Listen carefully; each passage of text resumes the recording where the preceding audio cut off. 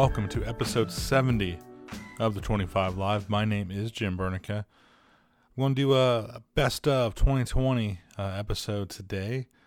There was a lot of discussion in this past year regarding PFAS, our fire gear, our firefighting foam. We're just learning so much more about this. I thought I'd consolidate some of those different interviews and put them kind of all on one show as far as just some highlights, some different parts of that. So with that being said, let's go ahead and just jump right into kind of the man who really put this on the radar, I think, at least through the U.S., and that's attorney Rob Bellott. So that is all the way back in episode 21, January of this year, in which I discussed with him. But for this clip, we kind of talk about firefighters and how we have these additional exposures that the normal human being doesn't have, and kind of what the plan is from here on out to take care of that. So here's attorney Rob Bellott. I think it's probably time now to actually talk about firefighting. Being in this occupation and knowing that we're already exposed to carcinogens at every fire. Regardless of if we're wearing all of our PPE, we're still going to be exposed. We have the diesel exhaust, the shift work, which is a known carcinogen or probable carcinogen. That's already scary enough. And then you throw in the fact that this stuff is in our firefighting foam and potentially in some of our firefighter gear, at least the older versions, I guess 2012 and before. And not to mention as well, again, these chemicals that are just in the natural environment, whether it's the carpet or clothing or pans and everything else, that will run into an off gas in an actual fire. It's quite scary. But do we have any idea of the extent of firefighters, again, because we're the normal human being is going to get exposed, but for us, we're getting exposed to this stuff exponentially. Yeah, and in fact, the more I was delving into the related chemicals, and particularly PFAS, which was used extensively for firefighting foam, the more aware I became of the potential, for significant exposures among firefighters and emergency responders. I really started focusing in on those issues, and particularly with local firefighters who came to us and were raising concerns, about the firefighting foam. It's only recently that really any kind of awareness of the scope of that exposure is starting to emerge. Even though that's been known within the companies for quite some time, that these chemicals were in firefighting foam. They've been used in various types of fabric coatings and things, as you mentioned, historically at least. And I wrote a letter after looking at all this to the Federal Agency for Toxic Substances and Disease Registry, which is a bit of a mouthful. But they're the federal agency that's supposed to do health studies for exposures to hazardous chemicals. I wrote a letter in 2017 trying to encourage the agency to look not only at exposure to PFAS chemicals in drinking water, but also among firefighters. Since then, ATSDR has announced a nationwide study looking at drinking water exposures, but unfortunately has specifically carved out the firefighter exposures.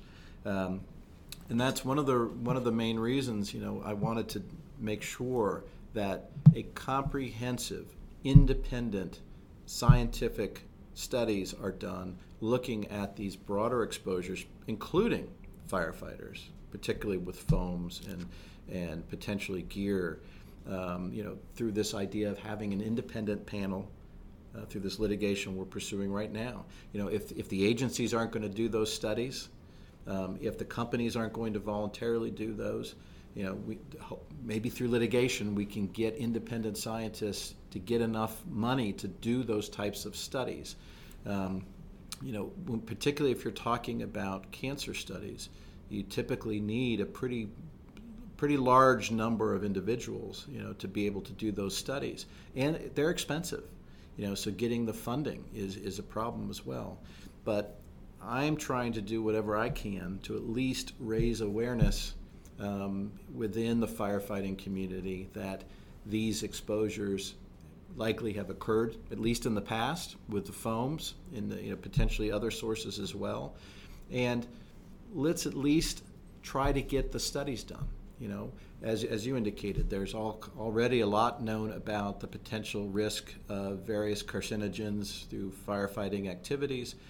We also have a lot of information about the PFAS chemicals and what they do and the types of cancers they generate. But there hasn't been much done to date yet to look at the connection, if any, between the two, between PFAS and any of these cancers in the firefighting community. So I think that's the missing piece that really I'm hoping folks will start to focus on, and at least try to fill in and see if there's a connection there, and if so, what can be done.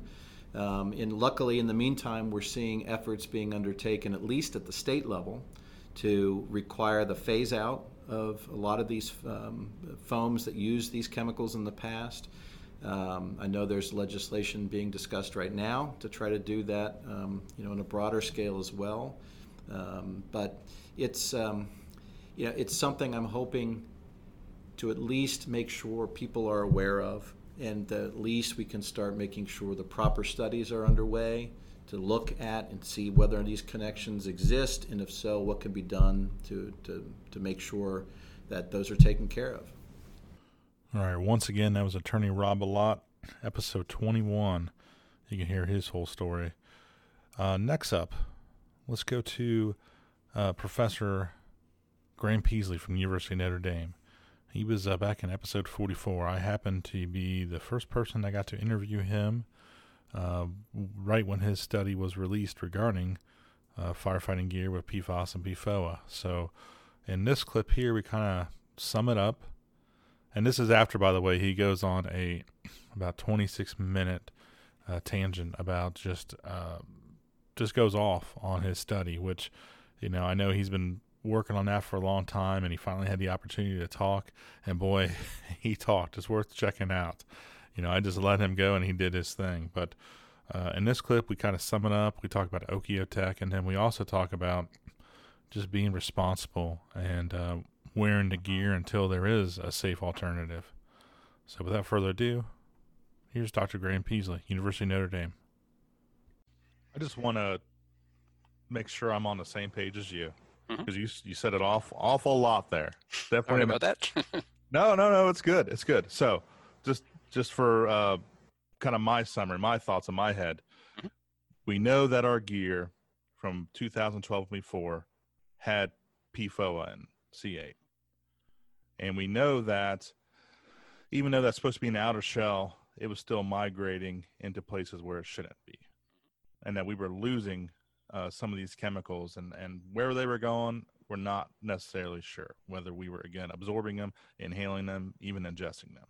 Or maybe it's just going into dust in the station, and you didn't absorb it from you, but all the other guys' dust was there when you were eating your breakfast one morning. Okay. And then we know now that they've gotten away from the PFOA, the C8, and they're using different chemicals, basically a cousin of a PFOA. That's on the moisture barrier. On the outer shell, I'm not convinced they ever went away from what they always used, which turns into PFOA. It isn't PFOA when they use it. So it's this side chain fluoropolymer, which is C8 based. And it was a surprise to some of the companies that was still C8 based. They didn't know because it's all done abroad. But this is a not PFOA, so therefore it didn't fall into the voluntary phase out. It's N-ethyl fosa, which is a fluorinated octosulfonoamidic acids eventually. And so those, that's not PFOA, but it is a C8 structure that when it degrades in the sunlight and water, will over time, could be hours, could be months, somewhere in that range, it'll turn into PFOA, or if it gets in the bloodstream, even quicker. So that's the concern, that it's not just PFOA we should be looking for, but when in a court of law, PFOA is the only one that we've actually got cases already proven in a court of law that this thing causes problems. So everybody will point to that and say, "Oh, it's PFOA free. We're fine." I have an argument with that, saying, "Look, just because C6 has not been found guilty in a court of law yet means it isn't that mean it's safe. It just means that we haven't done enough studies, and I bet you in 10 years they'll be phasing out C6 as well." And so the concern is that, oh, it's all safe now, we got rid of PFOA, is a bit of an overstatement. And it certainly doesn't apply to every layer of the jacket, just the moisture barrier. And that means that there are no firefighters alive, for example, that wore a jacket before 2014. I don't believe that. Some of them are still wearing that. And so, I think that there's, prior exposure we haven't talked about. And the fact that the outer layer still sheds it is of concern. So clarify that a little bit in the sense that, yes, things have gotten better because of this lawsuit back in 2012, but it was not the main issue that we found, and the fact that all the inner liner had plenty of PFOA in it from wherever it came. So the manufacturers have now gone to the Okiotech standard. Mm-hmm. What are your thoughts on that? Yep. That's an industry standard that they use to confirm that it meets certain specifications. If you have an Okiotech certificate, you can claim it doesn't have certain things in it because they've tested for it, which is good. The Okiotech standard, there are several levels of them. There's a gold standard, there's an eco standard, and you can go up and up. If you pay more money, you can get a higher standard. But they, of course, just test for what you ask them to test for. And so the primary Okiotech standard tests for C8 presence. And does it have PFOA on it? If the outer shell isn't made with PFOA and the moisture barriers since 2014 haven't been dipped in solvent of PFOA, then those standards will come. And it's also a industry standard of 25 part per million or something, so it's pretty large. And if it's below that, then you don't have I forget what the standard number is, but it's large. 25 could be part per billion. But it's one of those standards that is so high that you're not likely to see that in PFOA alone as it is. But what we discovered is that there's 1,000 times that of the replacement to PFOA. We found in the paper that we could soak it and get part per million levels of C4 off. And now C4 is different than C8. It's people will tell you, oh, it's much safer. And that's based on the idea that it spends much less time in your body. And so it's true, PFOA will spend 5 years in your body on average, whereas this will spend just 3 weeks. So that must be safer, right? Because if you get some in your blood, this thing will wash out in a few weeks. The other thing will stay there for 5 years. That's the one that causes liver cancer, all sorts of bad things. However, kidney cancer. But my argument there is that's based on an exposure model of a single exposure. You got doused in you accidentally ingested some foam that was sprayed. You'll get a dosage, 5 years, half of it'll gone out of your body, you're good. What if you put on gear every day and the next morning you're starting to excrete that chemical? That means you're getting a little dosage every day, even though that washes out in 3 weeks. Most firefighters wear their gear more than once every 3 weeks. So is that a possible source of exposure to a short chain chemical that's continuously in your bloodstream? We don't have any idea what that does in terms of health effects. Presumably less than PFOA, but we're not absolutely sure of that. Where would you like to see this go from here? I mean, you were kind of on the ground floor of this, and kind of in a way, I guess, opened up Pandora's box. Where do we go next? Well, I don't need to frighten everybody. It's not going to be the end of the world today because we discovered this, but you like to know all the information before you play that poker hand, right? As much as information as you know the gear has got this stuff on it. Just look at it a little bit differently and hang it on the shelf and know that, when was the last time I washed that liner? When was the last time that it got deconned and things like that? Do I need to wear it all the time? Is there dust from the equipment storage locker that's laying around? Does that dust get blown through the station? I mean, those are the types of questions you can ask, which really aren't changing anything but a few policies and procedures.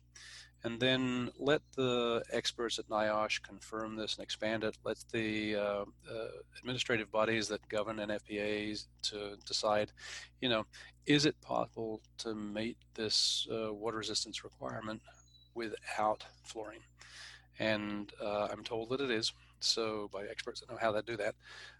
So then the question is, why aren't we doing that? And if administrators that have the chance to purchase new equipment and new turnout gear are then offered a choice of, well, I can have the one with cancer-containing chemicals or the one that doesn't, I think that's a pretty obvious choice. I'm not talking about regulating it. We could go to the government, ask them to regulate it. That never works well, not in this country. And it will be fought by industries that want to keep doing the same thing. So why bother? Why don't we just use market forces and say, look, you have a choice of the cancerous one or the non-cancerous one? That's a pretty clear choice for most of us if it does the same function. And I'm not a fire service function person. That's somebody who's got to say that this gear is just as good. It doesn't add weight, it doesn't have another toxic chemical that's worse. It's not made out of asbestos, is it? That type of stuff. And so we should make sure that the gear is as safe as we can make it. And our argument is that PFAS is not the safest gear we can make. It is certainly one of the most water-resistant chemicals we've ever made, but that's not the only reason we put this gear on. I wanted to kind of expound on what you said earlier. We still have to wear this gear.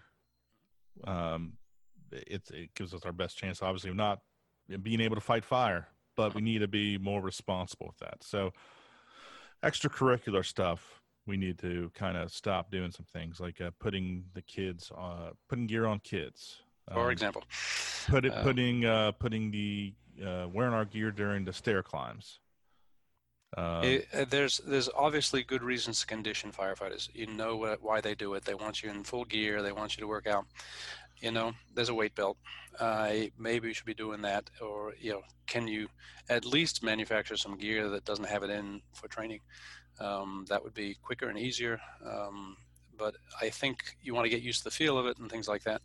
There's all sorts of arguments as to why you should train in the gear, but I don't understand why we should be getting particularly sweaty in it if it isn't a fire situation. There must be other things you can wear that will make you sweat too, just to make sure that you're conditioned. And I'm not the expert there. You guys know how to do it, and nothing feels like the real thing, I'm sure. But it's one of those other equivalents. And there's even more areas too. I think about explorers. We have and explorers throughout the country. These high school kids that even grade school kids in some cases that are wearing definitely old gear, before 2012. For example. Probably shouldn't be wearing that anymore. Yeah, we probably shouldn't even be sending it to Mexico. Or yes, exactly. We send it there. No, you're right on. So we just need to be a little bit more responsible about what we do with our gear and when we actually wear it. All right. Once again, that was Dr. Graham Peasley, University of Notre Dame. Let's actually segue to another doctor, Dr. Jeff Burgess from the University of Arizona. I was able to interview him back in episode 48. So in this clip, Dr. Burgess has been doing all these different studies with blood work with firefighters, and he's, discusses here how he's incorporating PFAS with blood work as well, so he can try to figure out these trends and as from a rookie firefighter to when they have multiple years on a job, what is the difference in their PFAS level? So without further ado, here's Dr. Burgess, University of Arizona. PFAS exposures, some of them, for example, PFOA, which is one that's no longer produced, but can still be a breakdown product of some other PFAS chemicals. PFOS as well. Those are two that are known to be associated with different types of cancers. So we know that from general studies. But there's a lot of other PFAS chemicals that you can measure in the body too. And some of these they're called forever chemicals because they don't leave the environment very quickly. And some of these stay in your body for years and years and years as well. So those are the ones that we've been focusing on, these legacy chemicals that have been in the bodies, not just of firefighters, but the general population of the U.S. So we can measure those. We have measured those in both new recruits and incumbent firefighters. And we can, since the CDC is doing the measurements, we can compare these directly to the measures of the general population. We can tell firefighters whether the level of the chemicals in their bodies are higher than the general population, because they're in everybody's body. But we have that added, AFFF foam, and we know it's in our, or at least it was on our gear, and there's, if nothing else, a cousin of it on our current gear. yes, and so I think, you mentioned a few things there, Jim, that I think are really critical to look at. So we've looked at PFAS levels so far. We haven't published this yet. We're getting it ready. In about 4 different fire departments in different parts of the country. And these are just regular structural firefighter. These are not airport firefighter guys. So most of them haven't had exposures to a lot of the aqueous film forming foams or AFFF. So 2 of the departments had levels that were higher than the general population, and 2 had levels that were about the same. So we don't know yet why that is. We don't know if it's something those fire departments did, or if it's just people that live in those towns have higher levels. So we're trying to get in to answer those questions right now. But the ones that we are seeing up tend to be both PFHXS and PFOS. Those 2 types of chemicals have been shown to be elevated in firefighters that use AFFF, and so that is one thing we're worried about. Even though these departments aren't using a lot of AFFF now, we don't have really good records on their past exposures, and that may have had something to do with it. We're working with fire departments now, but we don't have those levels back yet. We expect their levels to be even higher for the airport firefighters, because they have been working a lot with AFFF over the years. So that is a big concern. And if any fire departments are out there that are working with AFFF, particularly the mil-spec stuff that we know has the PFAS chemicals in it, and they're training with it, they should stop. There's really no reason to be training with this stuff anymore. You should only be using it for actual fires. Because so you're going to gain that exposure, but it's also going to get into the water, and everybody else is going to end up in your community drinking that stuff. That's right. And as you know, Jim, a lot of places where they use this stuff for many years, both firefighter training sites and petrochemical sites too, because they use this stuff for refinery fires all the time. In fact, huge volumes, can be used for those big petrochemical fires, just really, really large volumes. And that does get into the water. And as we said, it lasts forever. So it'll be in there. And right now, there's health advisories for PFAS levels in water, but it's not mandated, by law that it can't exceed a certain amount. It's just a recommended level. So it becomes a huge problem. Yeah. And if it doesn't have to be used, the airports still have to use it right now. If there's a burning plane, it works really well to put out, those hydrocarbon fires. Floats on top, puts out the fire. So in those settings where life, you're having a direct threat to life, it should still be used until they have, all alternatives that can be used.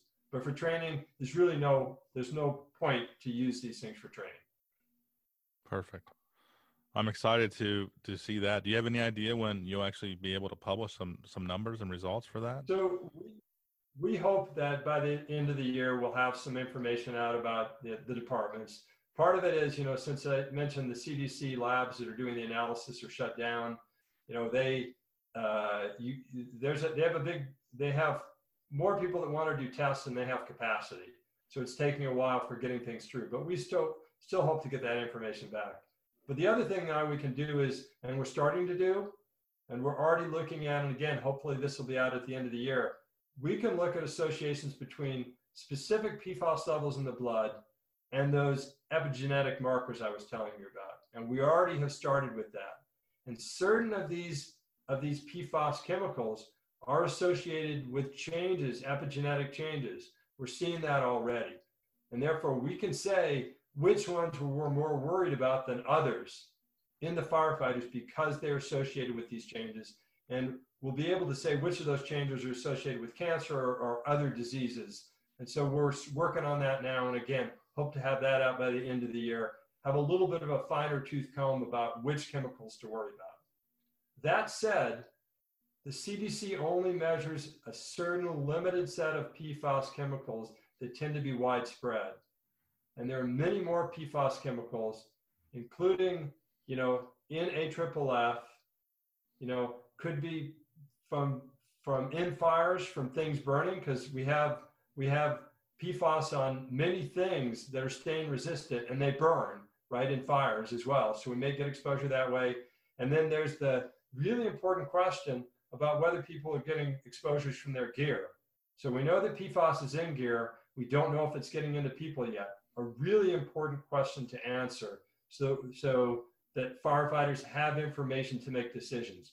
But because of COVID-19, that part of our study has been on hold for about a half year. And we're just waiting so that we can return to do this to help answer those questions. All right, once again, that was Dr. Jeff Burgess from the University of Arizona. He's all the way back in episode 48. Next up is Nantucket's Secretary Treasurer for their IFF.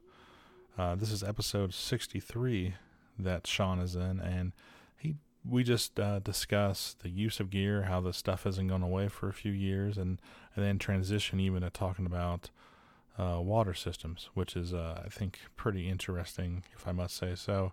This whole episode that Sean was in was pretty explosive. Sean just tells you how it is. He's been a seeker of truth and really has opened the door on some of this PFAS stuff. So check that whole episode out if you haven't already, episode 63. But without further ado, I'll shut up and bring Sean in. Yeah, how many firefighters are there throughout the world that are wearing this stuff? There probably shouldn't be. If it is causing all these different cancers and illnesses. Yeah.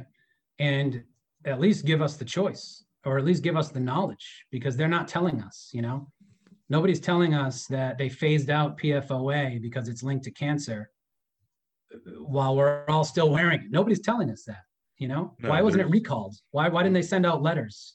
Even if you're abiding by an FPA and a 10-year rule, that still means, like you said earlier, we're still wearing that stuff. Right.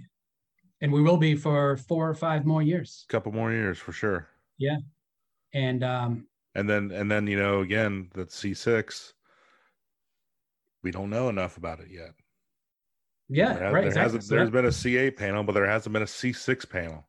Right. And so say nothing happens, 10 years from now, they find C6. Oh, sorry, it's linked to brain cancer and all sorts of other things. They're just going to switch to something else and not tell us that. And we'll be stuck wearing that gear for 10 more years. That's how it's already gone, and they'll just buy the science so that they can keep operating. It's the same story being told over and over again. And now it's the PFAS. It used to be tobacco. It's the same thing. Yes. No, and flame retardants. And right. And you and I won't be alive to even be able to say, I told you so. No, we won't. And those companies will still be making billions of dollars and pretending that they're not doing anything wrong.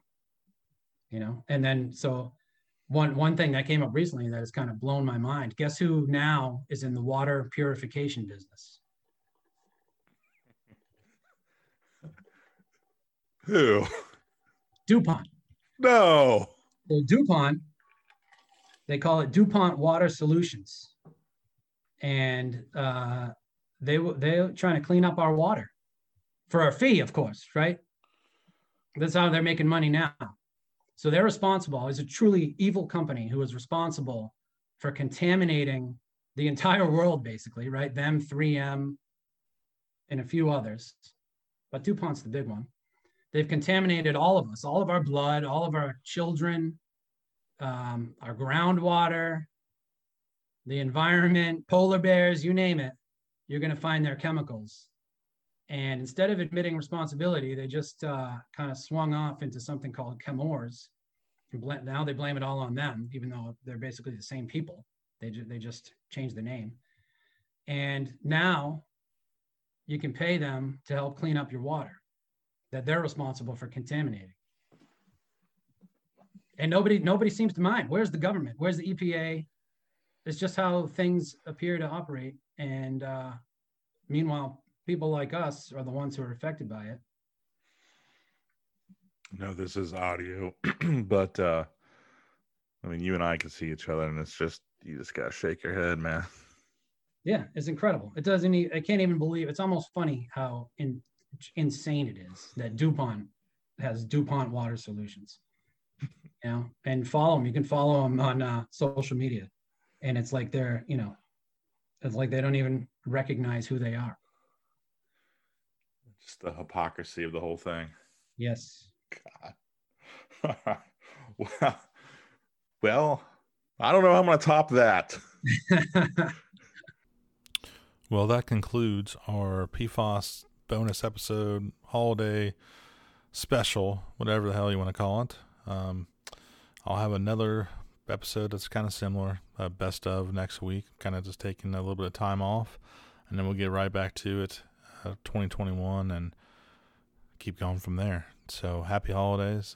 Take care, everyone, and I will be back soon enough.